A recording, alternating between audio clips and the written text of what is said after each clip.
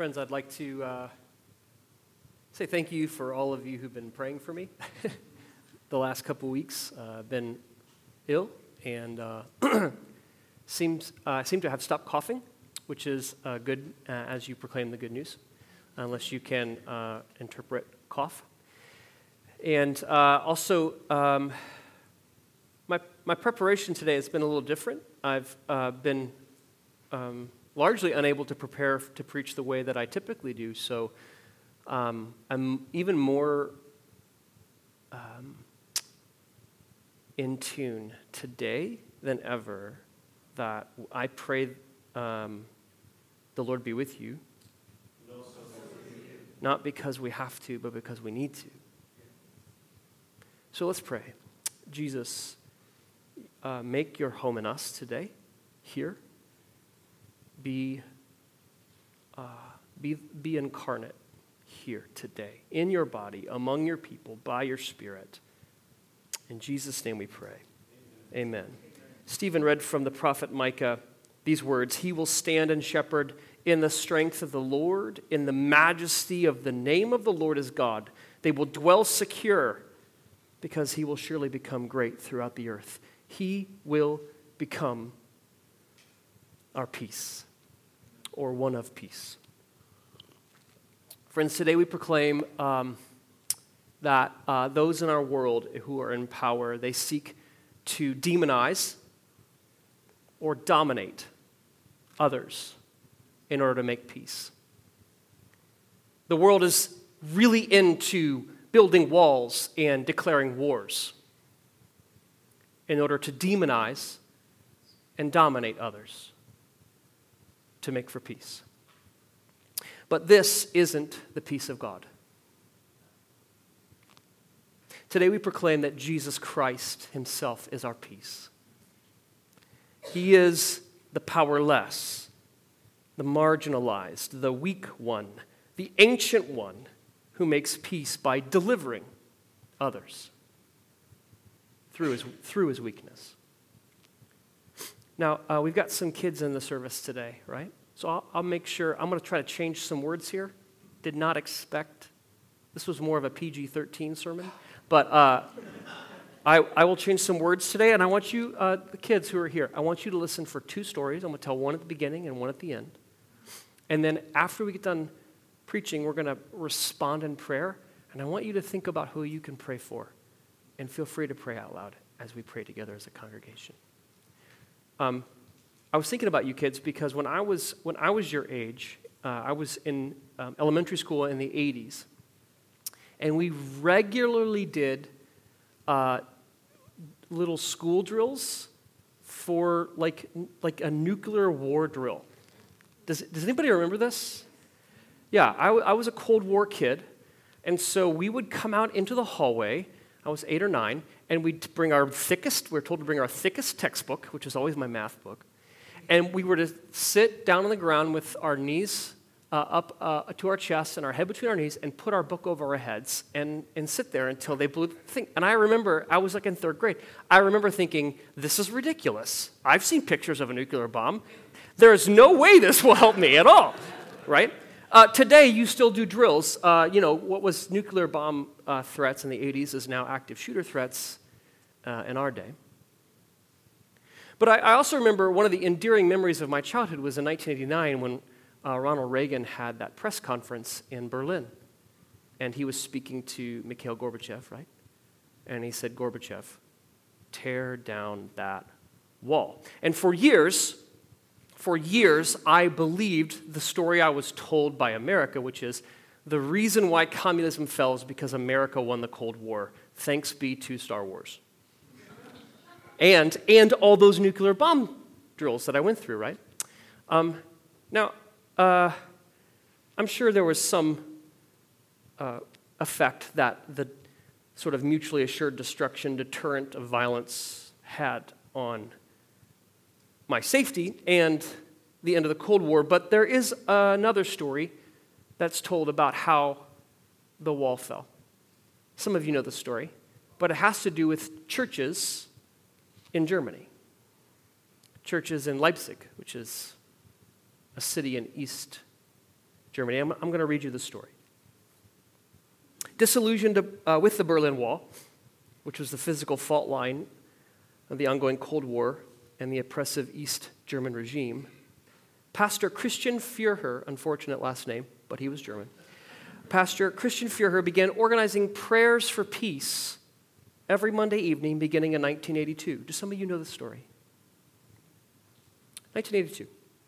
On many occasions, fewer than a dozen people attended the prayer meetings at St. Nicholas Church. The East German government strongly discouraged its citizens from becoming involved in religious activities, but the meetings continued each Monday without fail. In 1985, Pastor Führer put an open to all sign outside the church. Such a gesture was loaded with symbolism as the church provided the only space in East Germany where people could talk about things that could not be discussed in public. Things came to a head on the 7th of October, 1989, the 40th anniversary of the German Democratic Republic. Here's a quote. There were hundreds of arrests made among the crowds in front of Nikolai Church. Erich Honecker, the communist leader of East Germany, declared that the church should be closed. The police used brute force against the demonstrators, and lots of people were beaten, Pastor Führer recalled. An article appeared in a local newspaper announcing that the counter-revolution would be put down on Monday, the 9th of October, with, quote, whatever means was necessary. People involved in the prayer meetings feared a bloodbath, with the memory of the Tiananmen Square massacre in China that summer still fresh in their minds. Here's another quote. The church was visited by doctors who told us that hospital rooms had been made available for patients with bullet wounds, so we were absolutely terrified of what might happen. On that 9th of October, 1989, as Leipzigers returned home from work, they saw the city filled with soldiers and police, increasing the sense of foreboding. Leanna, who was a member of a women's group called Women for Peace, who helped organize the prayer meetings, recalled the overriding feeling on the day was fear. I had lost custody of my children, she said for a while, and they even threatened to put my youngest daughter into a children's home. The official documents said I was unfit as a mother because I was involved in extremist groups. Up to 8,000 people gathered in St. Nicholas Church, including members of the feared Stasi, which was the secret police, who had been sent to occupy it. Other Leipzig churches opened to accommodate additional protesters. 70,000 people gathered in the city.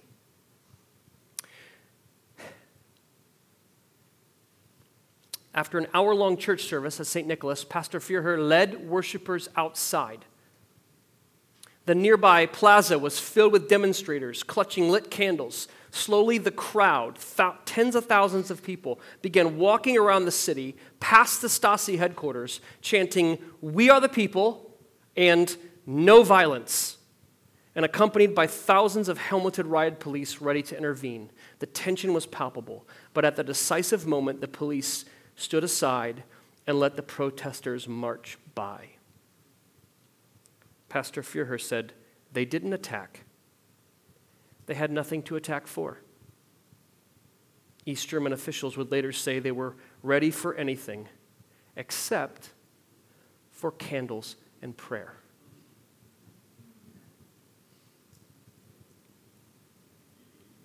Pastor Führer later says, what moved me the most was that people who had grown up in two atheistic dictatorships, first the Nazis and then the communist regimes, were able to distill the message of Jesus into two words: no violence. Without the church, it would have been like all other revolutions before, bloody and unsuccessful. Pastor Führer said their actions had not been about boosting attendance. He just says, we did it because the church has to do it. We did it because the church has to do it. Those in worldly power seek to demonize and dominate others. They build walls and they declare wars to bring peace. But that isn't the peace of God.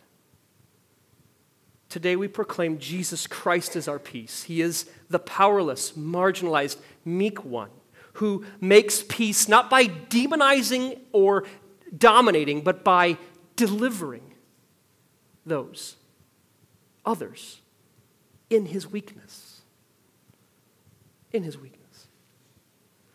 Friends, this text that we're reading from Micah, the 8th century BCE, Assyria is this foreign power that is breathing down Israel's neck. The northern kingdom has already fallen, Israel. Judah, the southern kingdom, which endured for several hundred years later, was still around. And the kings during Micah's day were like Jotham and Hezekiah and Ahaz. And if you read, Old Testament, these weren't good dudes. The prophets did not like these dudes. They are bad dudes, right? They were not faithful to God. And so one of the ways they kept peace with Assyria is they paid tribute to the Assyrians. Sennacherib was the leader who eventually sacked Jerusalem. And so for about a century, the kings in Jerusalem paid tons and tons of money to the Assyrians to keep them at bay from sacking Judah as well, which led to an economic crisis in Judah. Because when the rich are forced to pay money they didn't pay before, they take it from the poor. Right? I mean, this is standard operating procedure. There is no money. There is no money for teachers or healthcare, but we have trillions of dollars to fight wars. This is how it works. Sorry if nobody's ever told you this before. This is how it works. And it's always worked like this.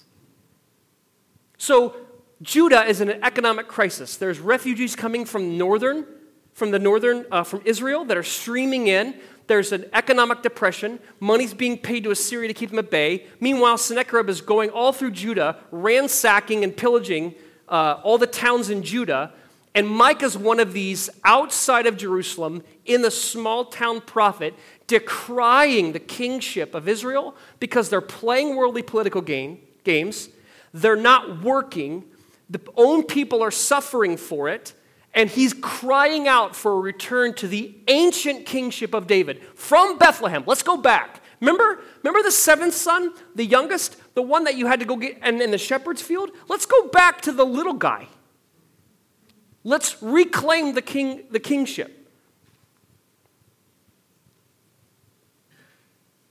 Micah is saying those in power they're demonizing and dominating. It's all about walls and wars. It's awful. But the peace of God is not like that. The peace of God works through marginalized, weak, humble beginnings. And the peace of God delivers others in that weakness. So we see this in Micah and in Mary's song, friends. There's strength from weakness, right? Micah says, from Bethlehem of Ephrathah, right? We see from the womb of a 14-year-old virgin who lives in Galilee. Mary says he has looked with favor on the lowly status of his servant. He has shown the strength of his arm. He has scattered the arrogant thoughts of the proud. He has pulled the powerful down from their thrones and lifted up the lowly. The strength of God that brings peace is a strength of weakness, of a reversal of power. It isn't playing the world's games better than the world. It's unending the world's games, turning over the tables, not building bigger ones. Second, this shepherd will be in the strength of the Lord. Not military alliances that demonize and dominate others, but the protection and provision of the meek. He has filled the hungry with good things and sent the rich away empty. The strength that God uses isn't to dominate the problem, but it's to deliver the people caught up in the problem, friends. That's the peace of God. And third, there's strength from weakness, shepherd in God's strength, which is different than the world's strength. And then there's a peace. Micah talks about, this is the same prophet who promises that one day the armies will beat their swords into plows, right? That the instruments used for destruction will become instruments of cultivation and provision. Mary says, he has come to the aid of his servant Israel, remembering his mercy just as he promised his ancestors. There is this longing in Micah's day and in Mary's day for peace. Peace. In the midst of violent, oppressive rulers who seek to make peace by demonizing or dominating others. Who marginalize people in order to consolidate and secure some kind of limited peace. Today we proclaim that is not the peace of God. But Jesus Christ is our peace. He is that powerless, marginalized, meek one. He is the one that the powerful want to put under their thumb in order to secure something great for them. But Jesus comes as one of those people to deliver all of us, from that game. From demonizing and dominating other people. He delivers us in the strength of his weakness, friends. That's the hope of Advent. Now, here's my issue with this. Not only have I been on my back for a week and a half, but also I'm a person, if you didn't know, who has lived his life having more in common with Hezekiah and Ahaz than I do with Micah.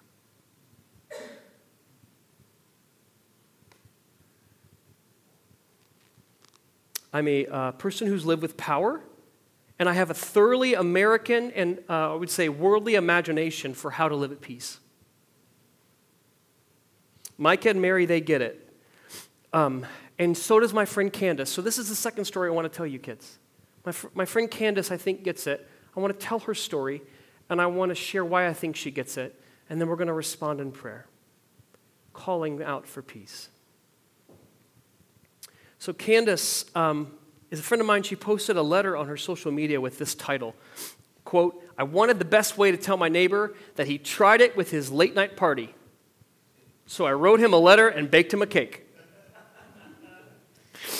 So the problem that she has comes out in the letter, and I'll read it to you now. This is her. This is a letter. I won't tell you everything that's happening because in later posts she explains more of the story, and I think it's better told the way she tells it. "Hey, I hope you're well," she says in her letter. "We haven't formally met, and I hate we're doing so under these circumstances. When you come home every evening and blast music, I've come to expect it. Sometimes it's a song I hadn't heard in a while, and I appreciate the throwback. Other times, it's something I've never heard before, and I've been able to Google a few lyrics and add it to my weekly playlists. To be fair, you've helped me catch a vibe. But last night, fam, you tried it. You really, really did. I don't know if you were hosting the official after party for our apartment building's holiday social or single-handedly determining this generation's R&B king, but 3 a.m. is just too late to be that loud. At 3:26, I couldn't tell if you were playing some up-tempo hits from The Weeknd or you pushed shuffle on some house techno. Either way, I could have done without that part of the set. At 3:47, I realized it was much more advantageous to reflect on your musical tastes and eat potato chips than it was to try to sleep. You really love a piano solo and some soulful drums. At 3:55 a.m., I should be dreaming about all the things. I should be dreaming about Michael B. Jordan and or Malik Yoba. I should not be up singing Maxwell's Ascension simply because you want to be the second floor's DJ. At 4:07, you settled down. I really appreciated that. In the future, as you're hosting your kickbacks and come-throughs, please remember the rest of us. As a peace offering, I hope you will enjoy this pound cake. At 3:30, when I decided to bake it for you, I realized I was taking your feelings into much more consideration than you were taking mine. I hope that changes, especially since I'm only 3 months into my 13-month lease. Happy holidays, and I look forward to officially meeting you soon. Your neighbor, Candace." So she posts this letter on social media, and then she starts getting comments, and so she's replying to those comments. And I'm just going to read you her, I could tell you the story, but she does a much better job. So she just says, the update is, thankfully, there is no update. I knocked on his door, but he didn't answer, so I had to leave the cake and the note in a bag on his door. And when I left, it wasn't on his door anymore, so I'm taking that to mean he got and read it. Then she says, quote, "Why didn't you just go over there?" This is some of the critique she got. She says this, "I live alone. I don't know who and what I could have met going by myself, and it was 3 a.m. I'm not getting dressed to leave my apartment at 3 a.m. because someone wants to be inconsiderate. Plus, I couldn't find my bra." It was 3 a.m. Candace was a woman, is a woman. Quote, "Why didn't you call 911? I, all caps, only call police for emergencies. They are killing us every other day and getting away with it. Had anything resulted in an unfortunate outcome, not only would my safety be at risk, I'd feel horrible. I don't call the police on us if I can help it." Did I mention Candace is black? She goes on, "Ultimately, as a single woman, a single black female, I got to be mindful of how I navigate these tense situations. I have to live here too. I knew I needed to say something. I wasn't looking for a way that didn't make it confrontational. Plus, I really love to bake. I know folks are saying that they wouldn't eat the cake, but I hope he takes into consideration that I put my real name on the letter and wouldn't incriminate myself and just wouldn't be that mean. LOL. So I hope he eats the cake. But more than that, I hope he doesn't do that shenanigans again." And his music tonight, she says, this is a later update, his music tonight is the lowest it has ever been, all caps. Hashtag prayer and pound cake work.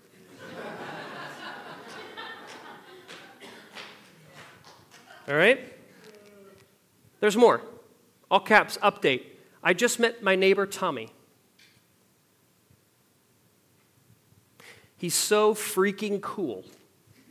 He apologized for the noise, promised to invite me to the next party, and most importantly, all caps, he said my pound cake was amazing. Next update. My neighbor is a music video producer. Everything makes sense now. Next update. While talking to Tommy, I learned that he's new to the area as well, and this is his first Christmas without his daughter, who passed away earlier this year in a car accident.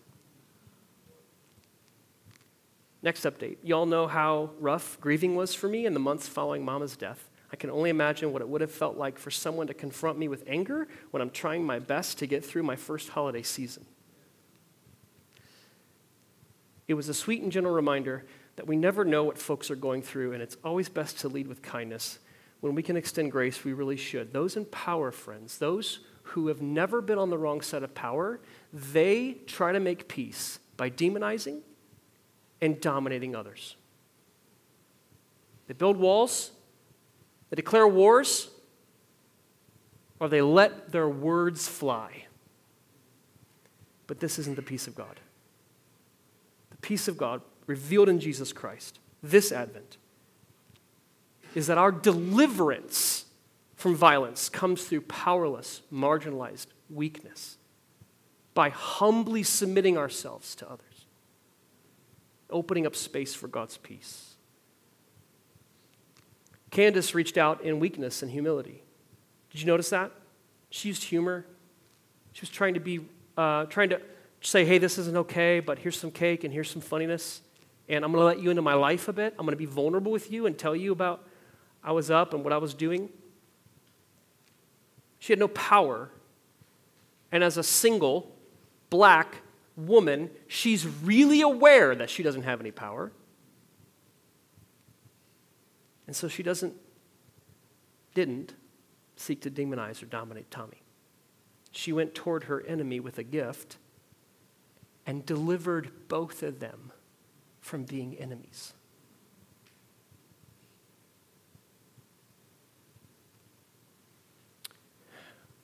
This is the hope of Advent, friends.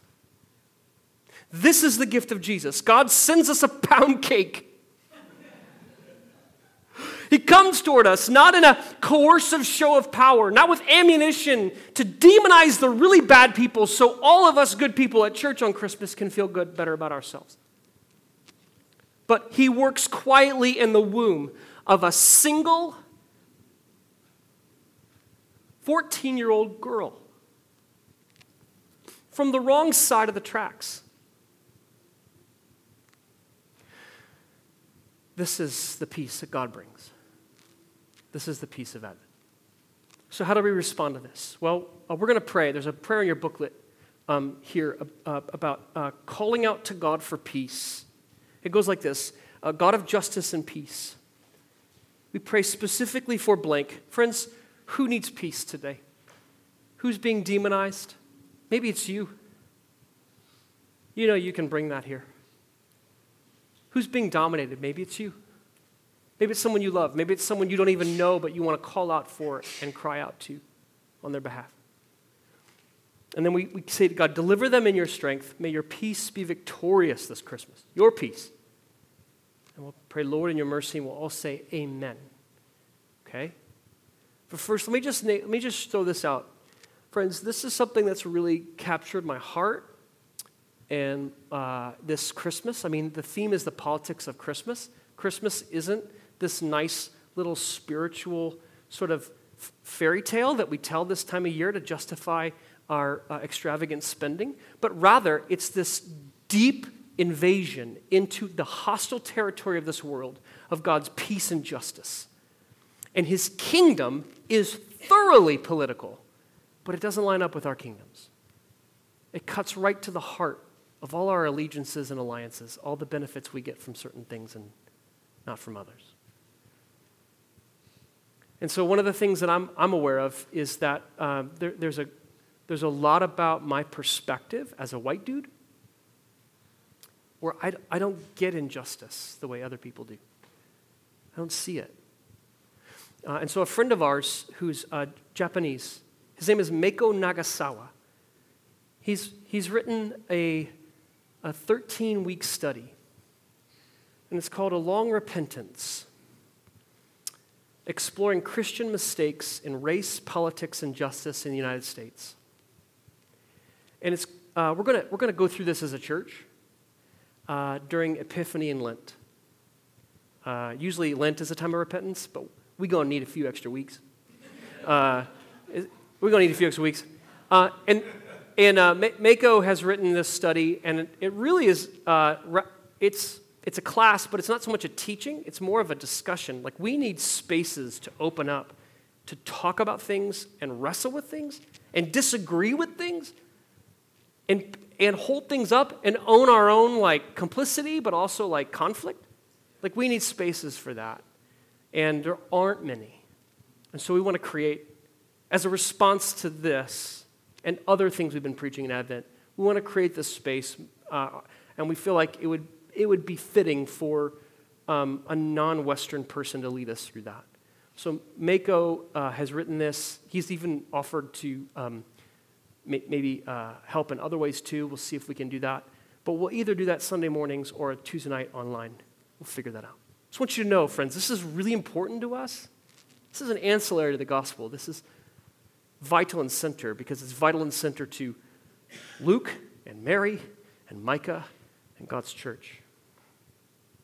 But let's pray today as priests, as a kingdom of ambassadors to God's mercy. Let's pray for those who are suffering, those who are hurting. This will be our prayers for the people today as well. So, God of justice and peace, we pray specifically for blank. Deliver them in your strength. May your peace be victorious this Christmas. We'll say, Lord, in your mercy, and then we'll all reply, hear our prayer. Let's spend some time praying together.